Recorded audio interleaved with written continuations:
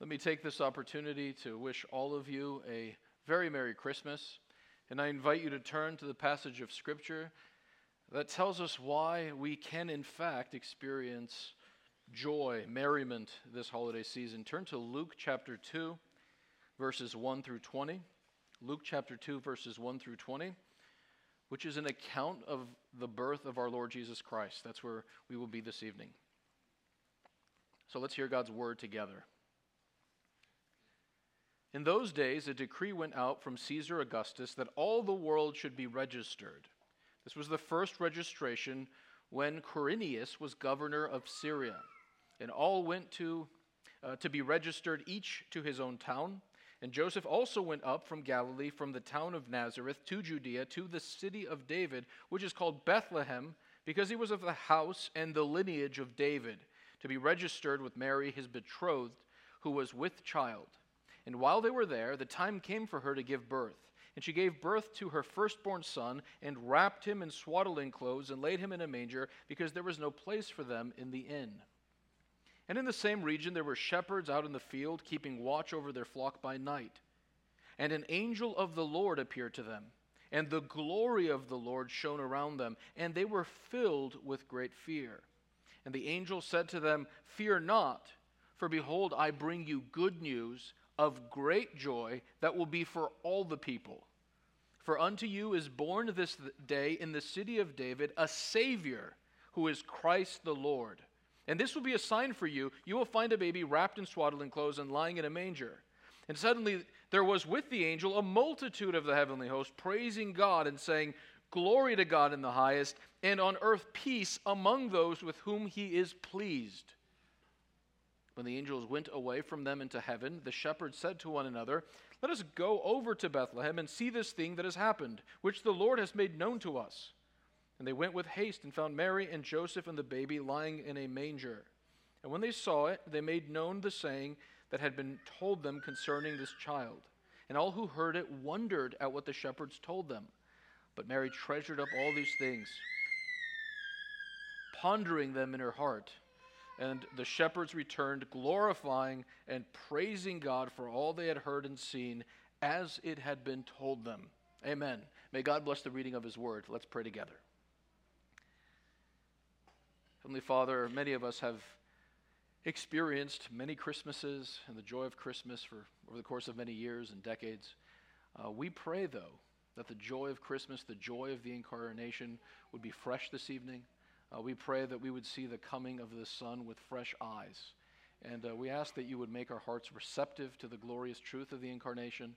We pray that you'd grant us to rejoice in Jesus and see that in him we have every reason to be glad. We pray, Lord, make us receptive for our good and your glory. Amen. So I will quote just a few lines from some well-known Christmas songs. And as I quote these lines, I want you to tell me what the common theme, what the common thread is. Here we go. Ready? "Joyful, all ye nations rise, join the triumph of the skies." Second one. "Joy to the world, the Lord is come, let earth receive her King." Third. "We wish you a Merry Christmas."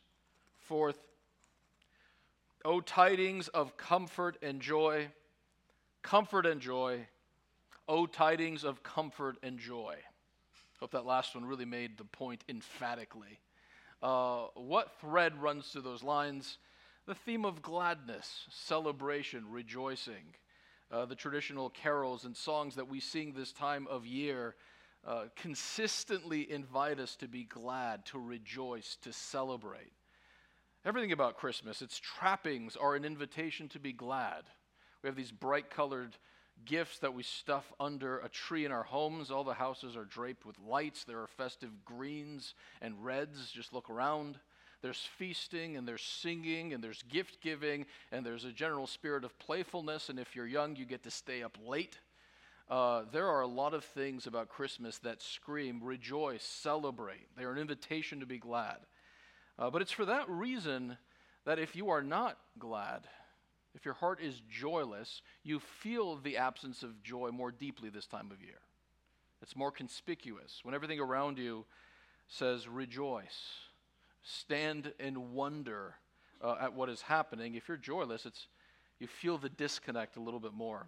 Some of you may identify, I hope you don't identify, with the individual who wrote these lines. Jared Wilson describes his experience of Christmas as a relatively young man. And he says, Christmas would come around each year, and I was supposed to feel peace and joy.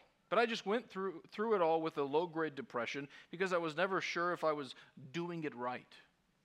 The sentimentality of the season felt strangely at odds with the spiritual discord inside of me. I wonder if you can connect with that disconnect between the joy and celebration around you and the joylessness of your heart. One of the great questions then that we can ask at Christmas is how do we bridge that gap between the joy and celebration of Christmas and the joylessness of our heart? All human beings are on a quest for joy, a desire to be glad, to experience a wonderful life. Where do we find joy? And intriguingly, Luke's account of the birth of Jesus connects the coming of the Son of God to our quest for joy. We see that our longing to be glad, to celebrate, have something to celebrate, is connected to Jesus. Joy and Jesus go together, Luke tells us in this passage, and we'll consider how. Now, this account of the birth of Jesus begins with a very imposing individual, the emperor of Rome, Caesar Augustus. There was arguably no one as powerful in the first century as Caesar Augustus. The Roman Empire had been experiencing a period of intense civil war over, again, many years, and Caesar Augustus was the one who brought political stability and peace to the Roman Empire, at the cost of her liberties in some ways, but he was the one who brought peace. And he said of himself that he found Rome a city built in brick, and he left it a city built in marble. A modest man, Caesar Augustus. Notice that his calls for a census, that's what the registration refers to, has ripple effects that go hundreds and thousands of miles away. Here is a man who, through his decrees, through his words, can influence the lives of people hundreds of miles away. A very powerful emperor was Caesar Augustus. And it is his decrees that bring about the birth of Christ in the city of Bethlehem. Of course, God uses the decrees of Caesar to accomplish that, but from a human standpoint, it was this call that brings about the birth of Jesus in Bethlehem. We're told that the adoptive father of Jesus, Joseph, was from Nazareth, but because his hometown is Bethlehem, the royal city associated with Israel's great king, King David, he has to travel with Mary, who is pregnant, to Bethlehem. And when they arrive in Bethlehem, it's time for her to give birth. But Luke underscores for us the fact that Joseph comes from the royal line. And Jesus' birth in Bethlehem connects him to King David. God had promised King David that he would raise up for Israel and for the world a king who would bring peace. And Luke is telling us in a variety of ways through these details that king has come on the scene. But what's striking about the birth of the Messiah, Israel's king and the world's true king, are the comparatively humble circumstances into which he is born.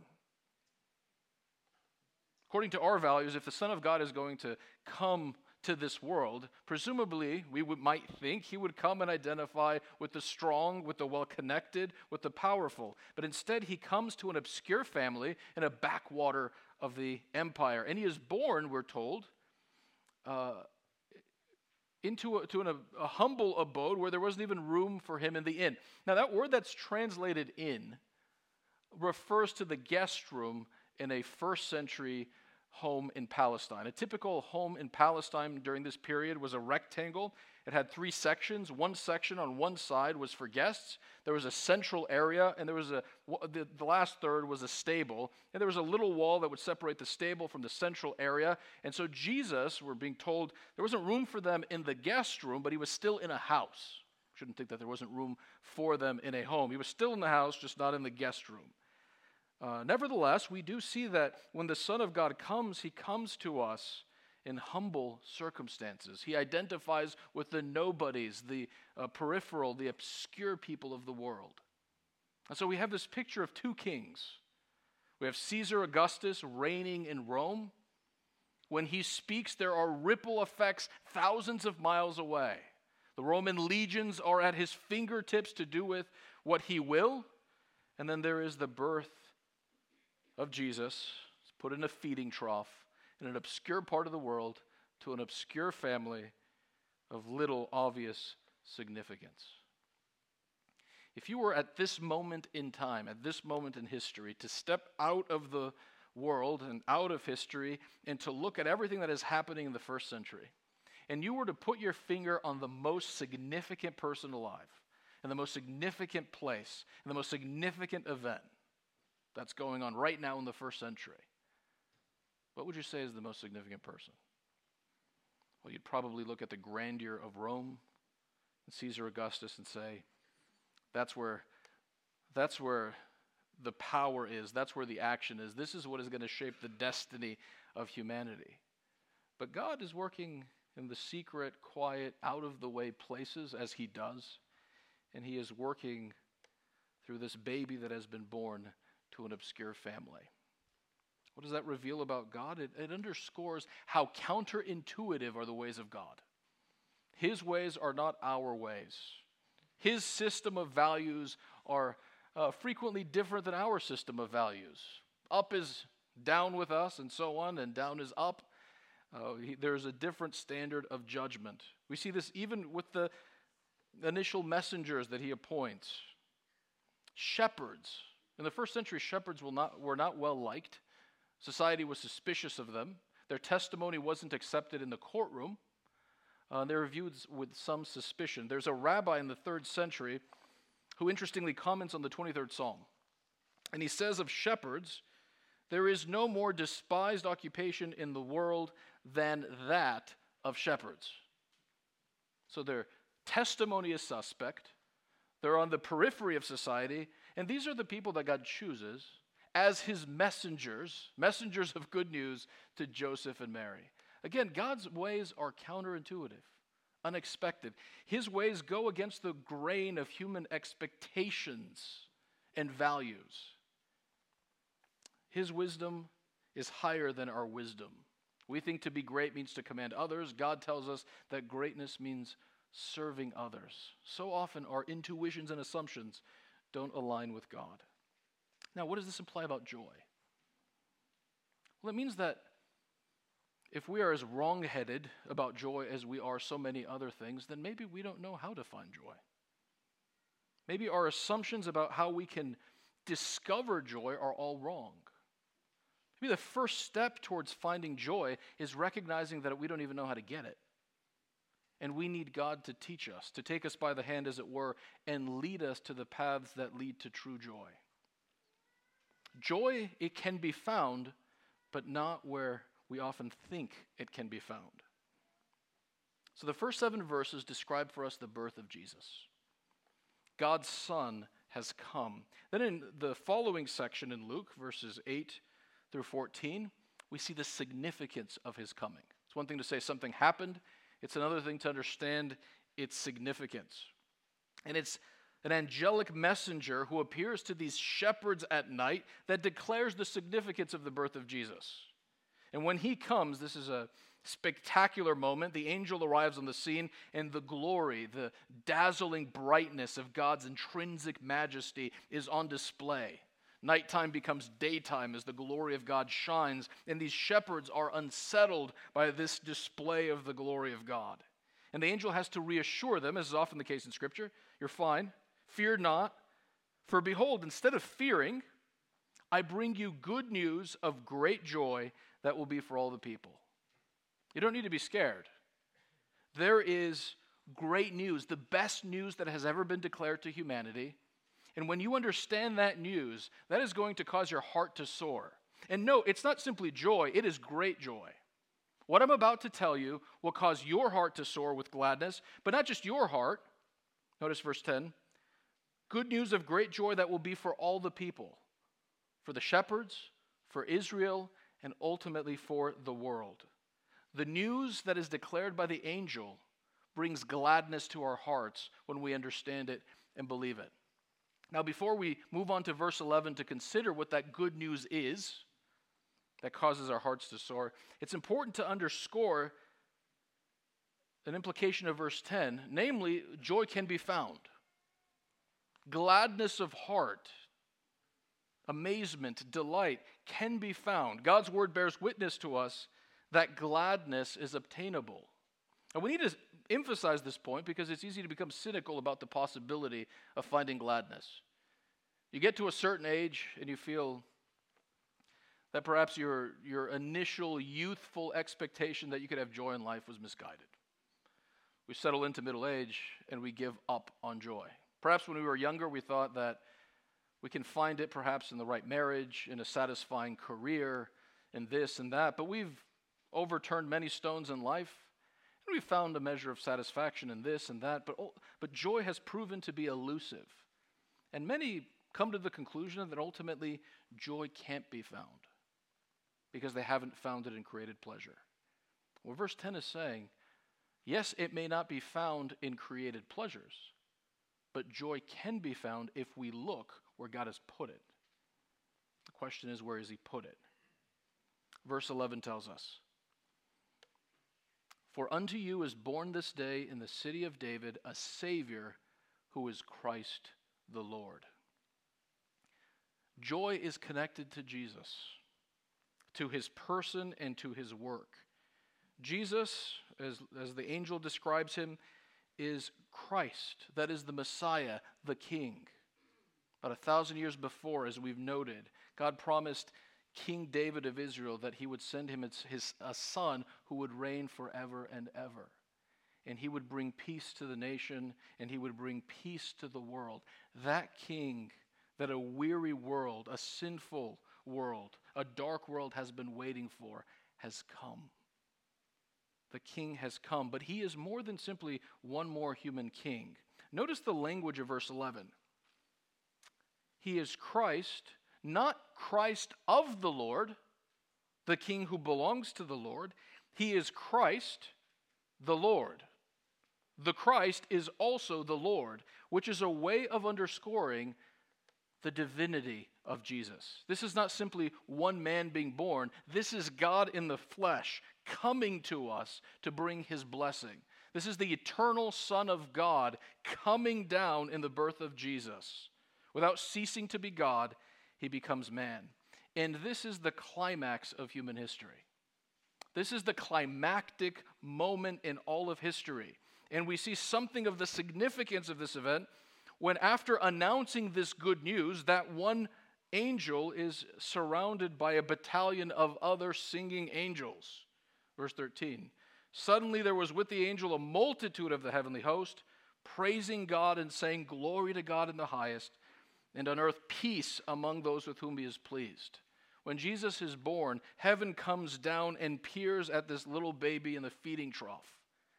And all of heaven, the angelic host, breaks out in praise and adoration to God because the climax of his saving purpose has come. All of heaven bursts forth in song and declares to humanity that there is peace for all those who experience the salvation of this king. I don't know if you enjoy reading history, studying the great events of history. I do to an extent. I enjoy looking at what brought them about and what the consequences of those events were. If you study World War II, for example, you know that D-Day is one of the great turning points of that war, when the Allies were able to get a foothold in continental Europe and the tide turned against Germany. But if you were to take a step back and you were to look at the totality of history to this point, and you had to identify the single most significant historical event, what event would you choose? Unaided by God's revelation, it would be difficult to identify. But the coming of the angels draws a bright line under what is the most significant moment in human history. It is the moment when God himself comes down to us to rescue us and bring us to himself. If this evening you wonder, does God care about me?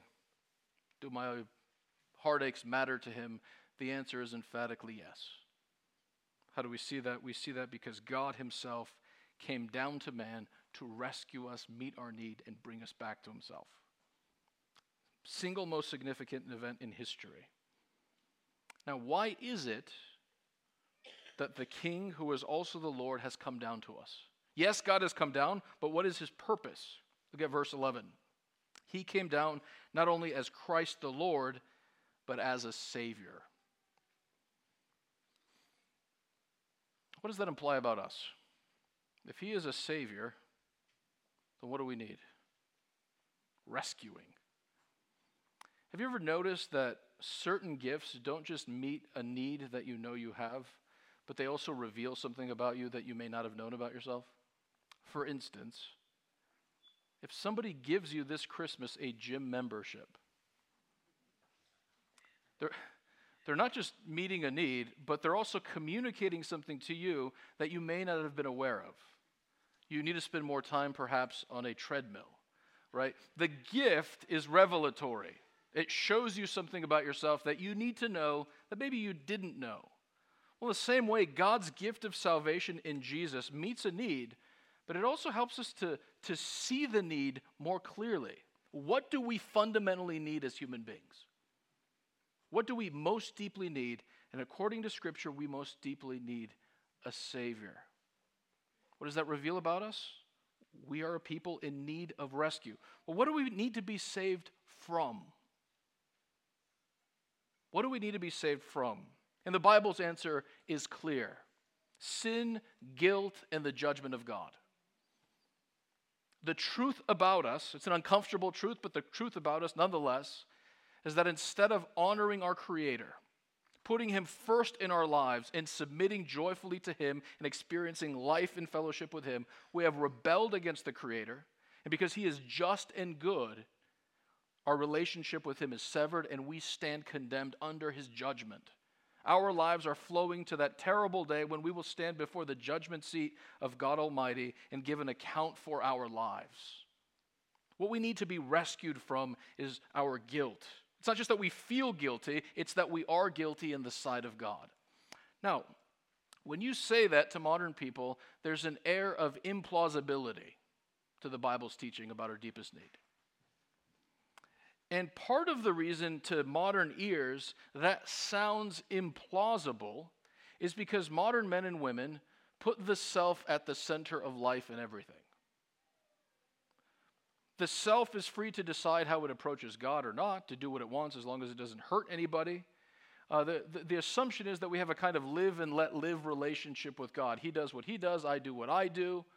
And if that's your picture of reality and your relationship to God and the world, then you have no way of understanding your moral accountability to God. It's not obvious why there is an obligation to obey. This way of thinking about things, I think, is well captured by a line from Elizabeth Gilbert's book, Eat, Pray, Love, which was a thing a few years ago. She writes, "You have every right to cherry pick when it comes to moving your spirit and finding your peace in God." In other words, she's saying you are free to determine the terms by which you approach God. It's entirely up to you. Do what you want. And again, that assumes the self is at the center. But this is not true and radically unbiblical. The biblical perspective is that in the beginning, God. Before there was anything, archangels and butterflies, human beings, waterfalls, there was the triune God, Father, Son, and Holy Spirit, who is at the center of everything. And out of His fullness, the triune God summons all things into existence, and He makes man in His image, and man owes his Creator everything. Every breath that we have, every gift that we have, our capacity for moral discrimination, judging right and wrong, all of it comes finally from God. He made us. We don't reflect on that truth enough. You're a creature. You're made. And if God has made you, then He owns you. And you are morally accountable to Him. And you ought to honor Him and worship Him and obey God as the center of your existence. And it is unspeakably evil to put yourself in the place of God, but that is precisely what each one of us has done. Instead of gladly submitting to our Creator, we have said we will define right and wrong for ourselves. We have rebelled against the King, our Maker, and we are guilty in His sight, moving towards judgment. That's our fundamental need. And we can't understand the joy of Christmas and the joy of salvation without staring hard at that fundamental reality about life. This is the essence of the human tragedy. We are rebels, separated from God, approaching judgment. And we can't do anything about that situation on our own. But the good news announced by the angel is that we don't have to do anything to put that right. God himself has come down to us in his Son Jesus to bring us up to him.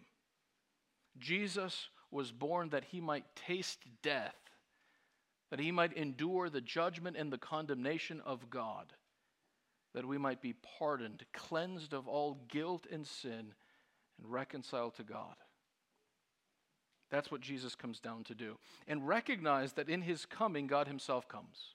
So when Jesus acts to bring salvation, God himself is acting on our behalf. And because God is the one who is acting on our behalf, we can be absolutely confident that his salvation is effective, that those whom he intends to save, he will indeed save because he is God. It's no small comfort when you come to the end of life. All of it is behind you, and eternity is in front of you. And you consider the great fact that God himself has come into this world to take your punishment upon his place. And if God has acted to save you, then you will be saved. That's the good news that we rejoice in at Christmas. That's the good news that should cause our hearts to soar. Jesus Christ has addressed our deepest need. He has taken away our guilt, freed us from the judgment to God, the judgment to come, and reconciled us to God. We have a reason to rejoice when we understand that all of our guilt has been wiped away and we've been reconciled to God.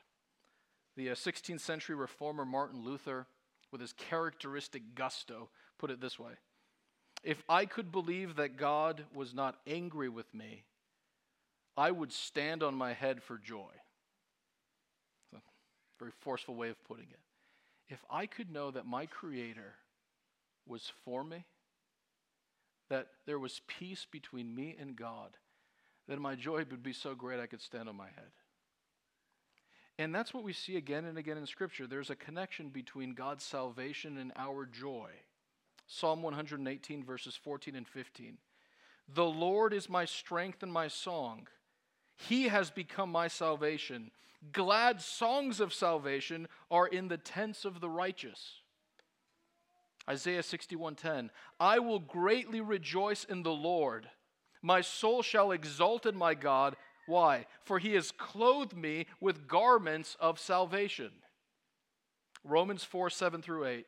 "Blessed are those, happy, joyful are those whose lawless deeds are forgiven and whose sins are covered. Blessed is the man against whom the Lord will not count his sin." Who's happy? Who's blessed? The person against whom God doesn't charge their guilt and sin against them. All of their past failures and their present failures and the future failures wiped away. And they have peace with God Almighty. That is a person who has a reason to rejoice tonight. If that's you, you have a reason to rejoice tonight. And just as all of Scripture connects salvation and joy, Luke's gospel does as well. Not just in the passage we're looking at, but in several other places also. Look at Luke 10, verse 20. Here's what Jesus says. His disciples have been given authority over the powers of darkness. They're liberating people from demonic oppression, and they're rejoicing in the fact. But here's what Jesus says to them. "Do not rejoice in this, that the spirits are subject to you." You want to know what you should rejoice of? Not that the powers of darkness are subject to you. You want to know what you should really rejoice about? But rejoice that your names are written in heaven. Usefulness to God and seeing him use you to bring blessing to others. That's a great thing that's a reason to rejoice. But Jesus says the fundamental thing is that your name is written in the book of life. To know whether you live or die, you have peace with God. He is your God and nothing can separate you from his love. That should cause your heart to soar this day.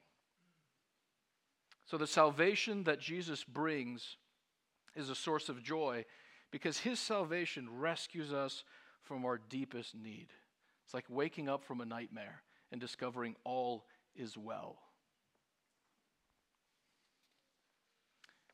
The salvation of Jesus should cause us to rejoice also because it gives us Jesus.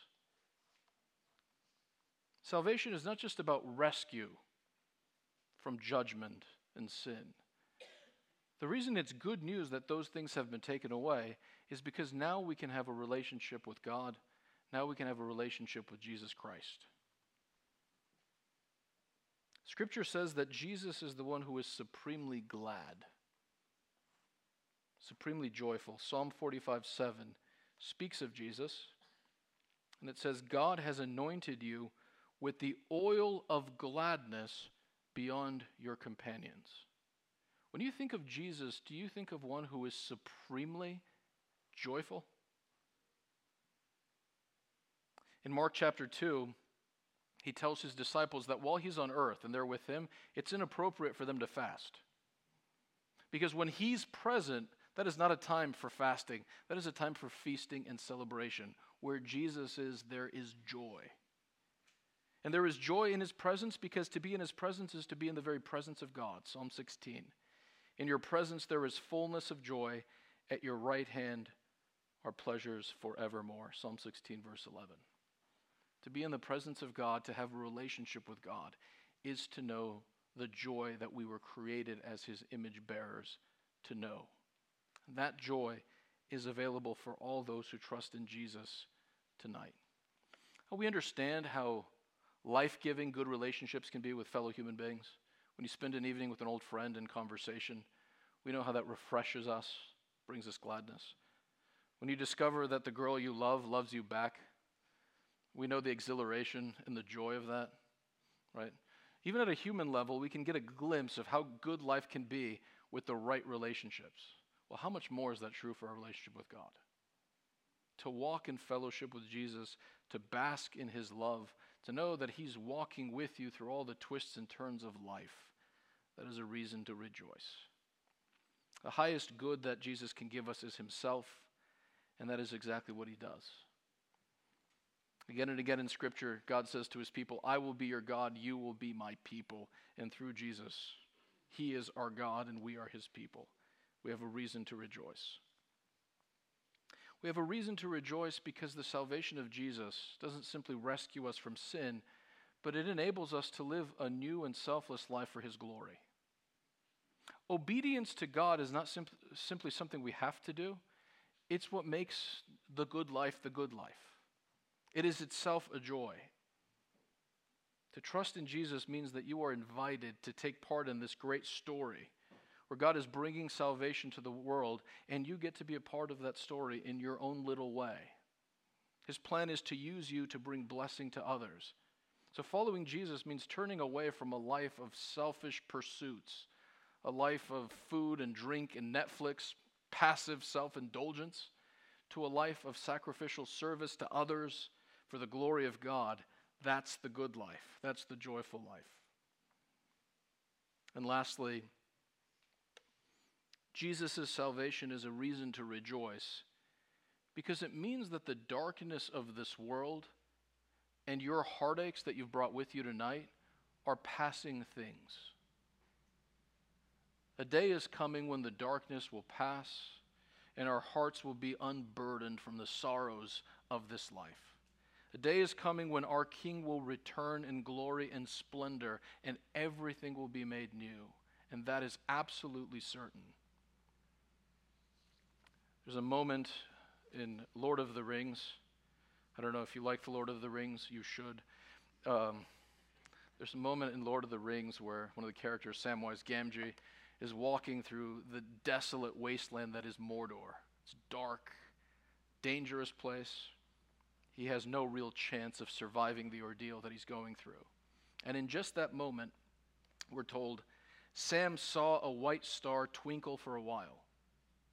The beauty of it smote his heart as he looked up out of the forsaken land, and hope returned to him. For like a shaft, clear and cold, the thought pierced him that in the end, the shadow was only a small and passing thing. There was light and high beauty forever beyond its reach. What is expressed here is not simply literary sentimentality. What is expressed here is the reality of the gospel. That when Jesus comes, the darkness will fade away forever and ever. And the little joy and celebration that we have once a year, which in this life is the exceptional thing rather than the normal thing, will be the normal thing in the world to come. Salvation of Jesus means that there is indeed joy to the world, and there will go on being joy forever and ever as this creation and humanity is renewed by our Lord Jesus Christ.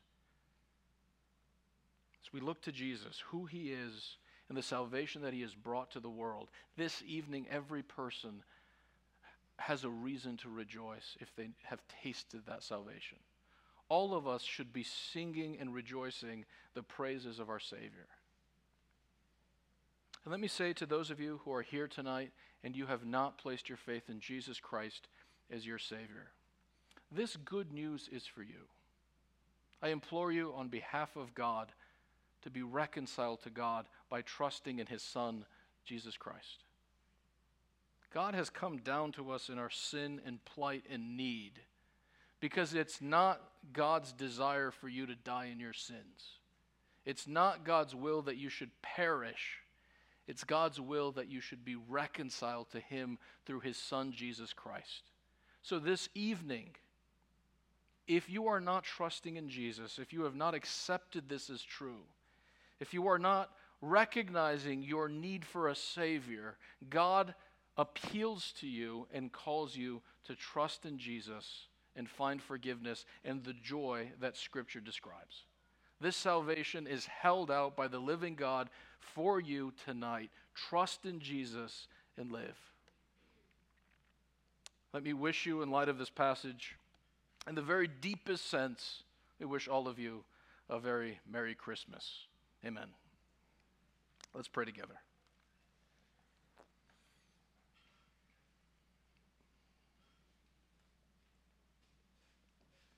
Lord Jesus, open our eyes to see the depth of your love, the greatness of your salvation. And as we behold all that you've accomplished for us, change us, Lord, so that we are increasingly like you, living life on the principle of spending ourselves for others, not hoarding and taking. Thank you, Lord, for the mercies you've shown us. Let the joy of your salvation be in our hearts this evening. Amen.